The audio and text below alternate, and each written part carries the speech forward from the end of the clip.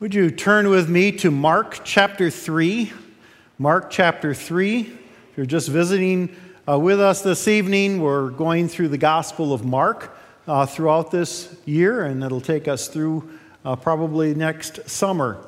And so bits and pieces of Jesus' story as we get to know Jesus a little bit better. We've noted that Mark is trying to get us to understand Jesus sort of the way he might have appeared to first century folks. He starts out with a blanket statement that Jesus is the Messiah, the Son of God. So we take that he's going to prove that to us. But then he drops all talk from his own voice, from Mark's voice, and simply allows the events of the day to introduce us to this man, Jesus. And so we're kind of put into the sandals of the people of that day and saying, how did he appear to others? Who was this masked man, as we said at one point? And as we have been looking through the Gospel of Mark, we see that Jesus is introduced on the scene by John the Baptist. He comes with the same theme that John does: repent and believe, for the kingdom of God is here. It's here, it's at hand, saying that the kingdom of God is come in him. And then we see where he gets the authority to say that at his baptism with the Father and the Spirit there. And he proves that authority even over Satan in the temptations of Satan. And then we just start seeing Jesus walking around, beginning his ministry, teaching with authority, healing, casting out demons who have no choice but to obey him, and having some skirmishes, running afoul a little bit of the religious leaders of that day. And all of this kind of builds pressure on Jesus, it seems. Certainly the healings and the other miracles that Jesus does, he gains in popularity and crowds start coming to him. In addition, you've got the pressure of religious leaders that we're told at the very end of the last words that we read in Mark 3, verse 6, began to plot how they might kill him. So there's a lot of pressure on Jesus.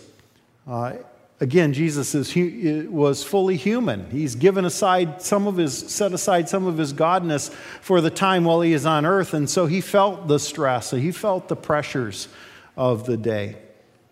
So let's look at just two stories that are really fit with this whole idea of the pressure that Jesus was under. And they're found in verses 7 through 19. Verses 7 through 19 of chapter 3. There we read, Jesus withdrew with his disciples to the lake, talking about the Sea of Galilee, and a large crowd from Galilee followed. When they heard about all he was doing, many people came to him from Judea, Jerusalem, Idumea, and the regions across the Jordan and around Tyre and Sidon.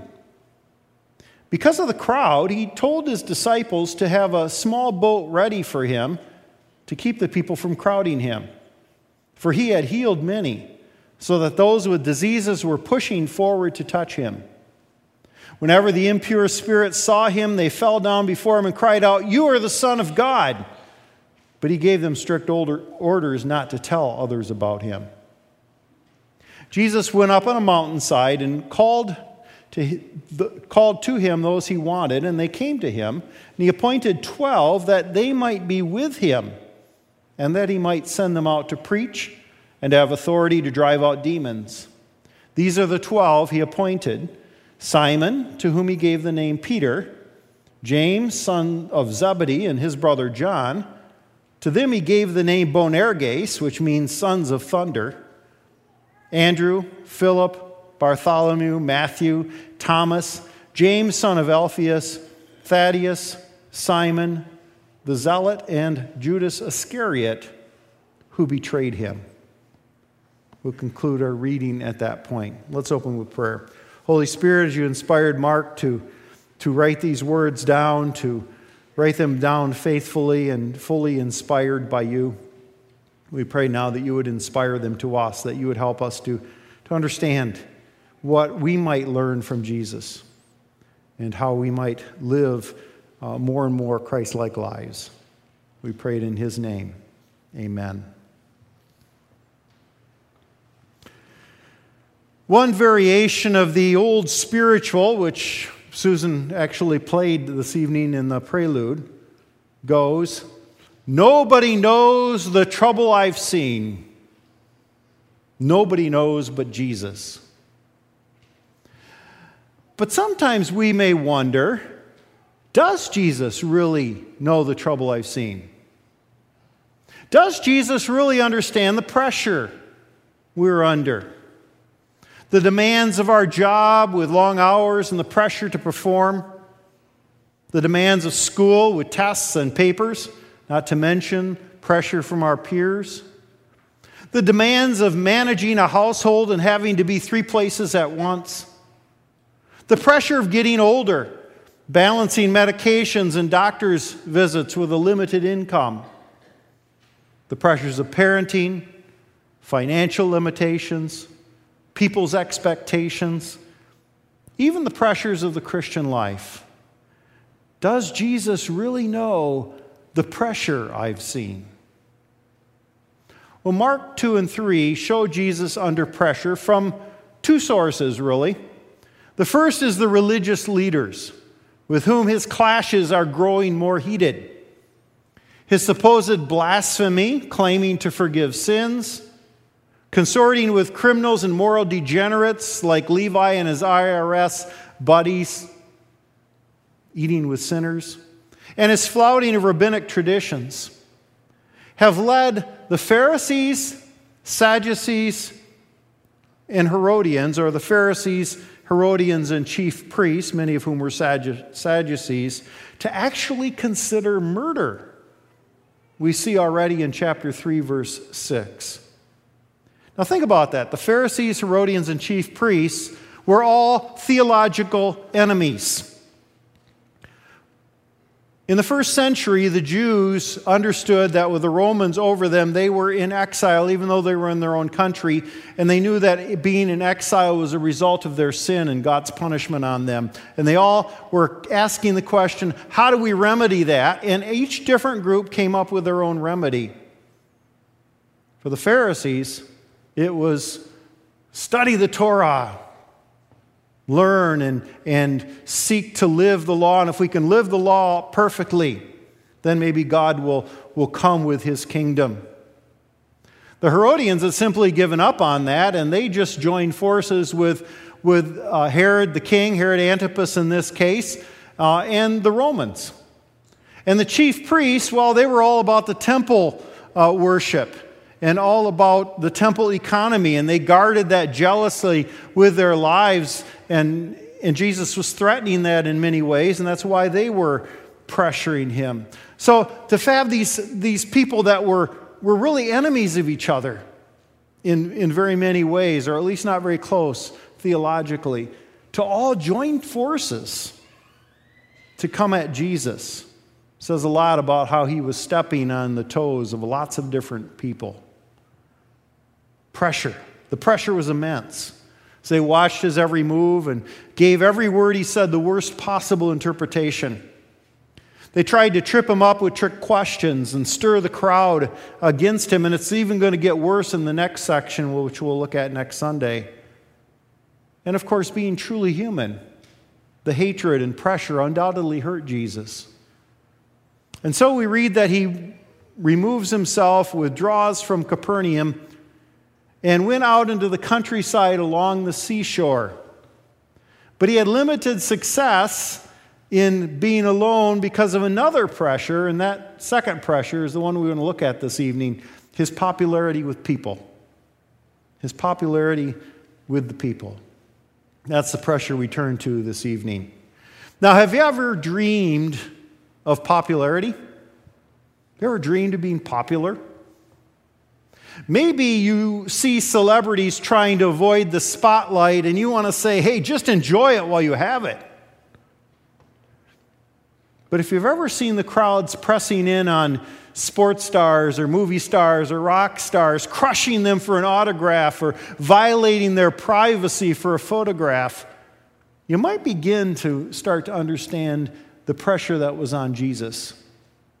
The crowds that now press on Jesus as he moves to this new area are not just the locals who might have numbered in the tens of thousands, but having heard about Jesus' previous miracles and healings, people were traveling hundreds of miles from Jerusalem and Judea, which was about 80, 90 miles from the Sea of Galilee where Jesus was teaching, even farther to the south, Idumea, which is the land where Herod the Great came from, just south of Israel, maybe 150 plus miles away, to Tyre and Sidon, which is modern-day Lebanon, way up to the north, the northwest, Gentile territory, and the Transjordan across the Sea of Galilee to the east, which was also Gentile territory, pagan territory.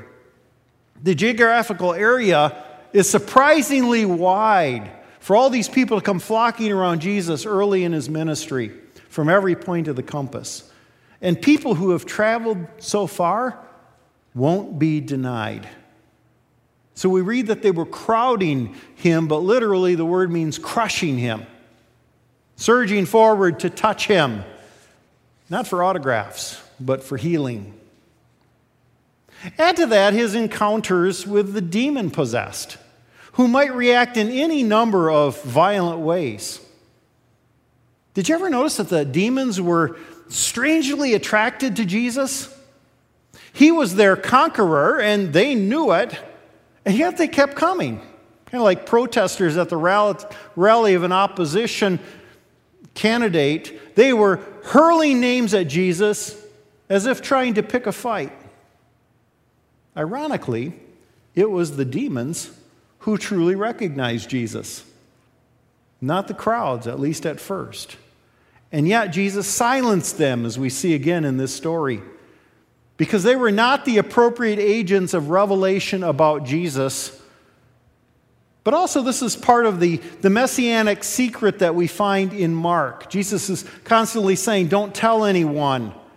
He had avoided open proclamation of being the Messiah, of being God, the messianic and divine titles, which might be misunderstood, and thus fan the flames of revolutionary hope.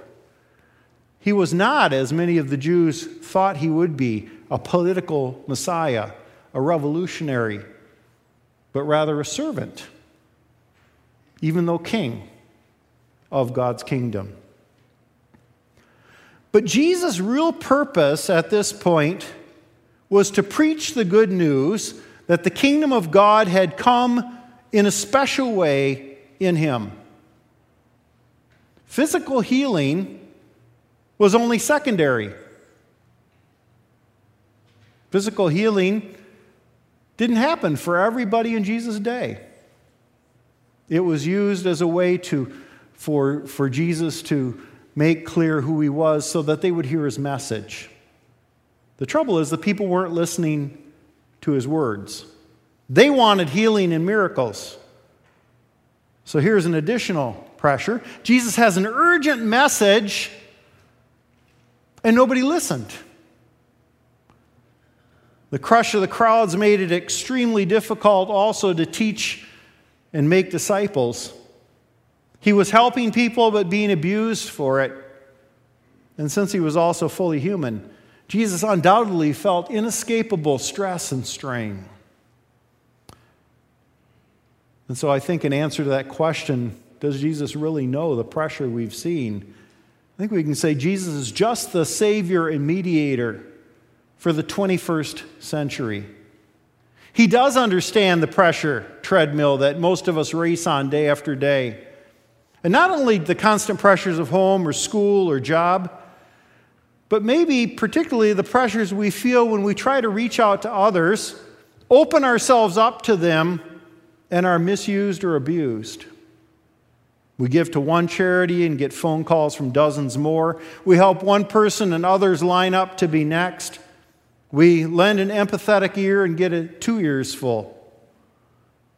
He understands. No, not to mention the pressure of living a life of faith in a culture that doesn't share our values. And so whenever we're under pressure, we can remember Jesus. He was pressured so much, he had a getaway boat at the ready. But while it's important to know that Jesus understands pressure so that he can intercede with the Father for us in our pressures, it may be even more important for us to see how he managed pressure. And so in verses 13 through 19, we see Jesus taking three distinct steps. First of all, he understood the need for silence. And so we read in verse 13 that Jesus went up on a mountainside. The first thing Jesus does is he heads for the hills. He got away by himself. He not only silenced the demons, but he saw the need for silence himself. Our world today just doesn't understand that need at times for silence and solitude, that need at times to be alone. As Anne Morrow Lindbergh writes, anything else will be accepted as a better excuse. If one sets aside time for a business appointment, a trip to the hairdresser, a social engagement, or a shopping expedition, that time is accepted as inviolable. But if one says, I cannot come because that's my hour to be alone, one is considered rude, egotistical, or strange. What a commentary on our civilization when one has to apologize for it, make excuses, hide the fact that one practices it like a secret vice. As one commentator said, reflecting in the King James language, if we do not follow Christ's example to come apart, we may just come apart.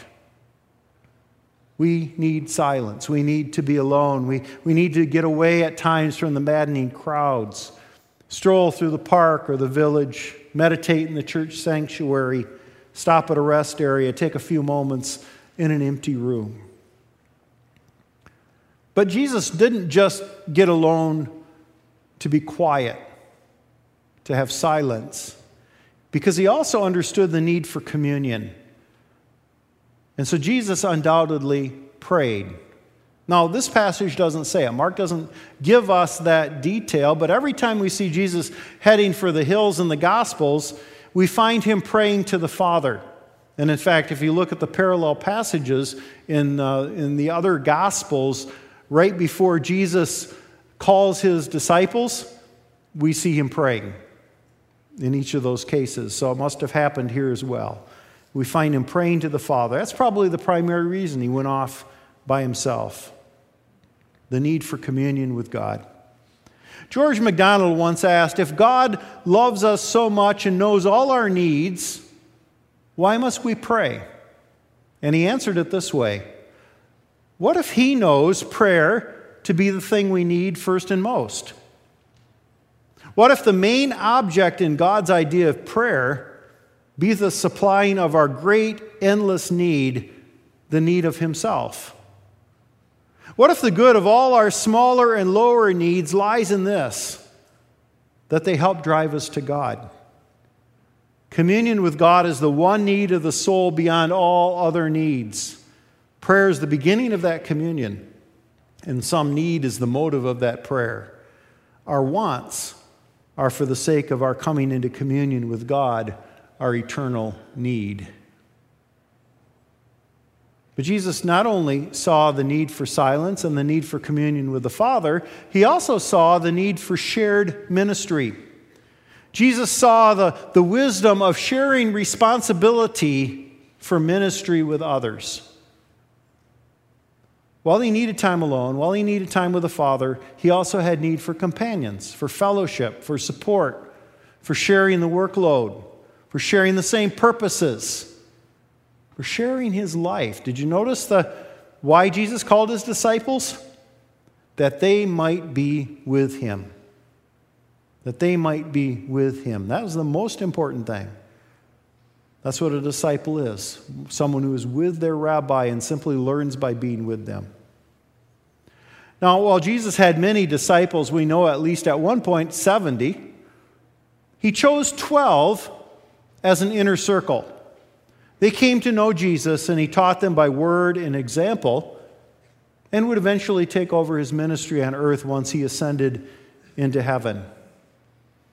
We all know the story, says Kent Hughes. Wavering, inconsistent Simon becomes Peter, the rock. John and James become Boanerges, the sons of thunder, dynamic apostles. Anonymous average Andrew became the patron saint of 3 nations. Thomas the skeptic became a tenacious man of faith.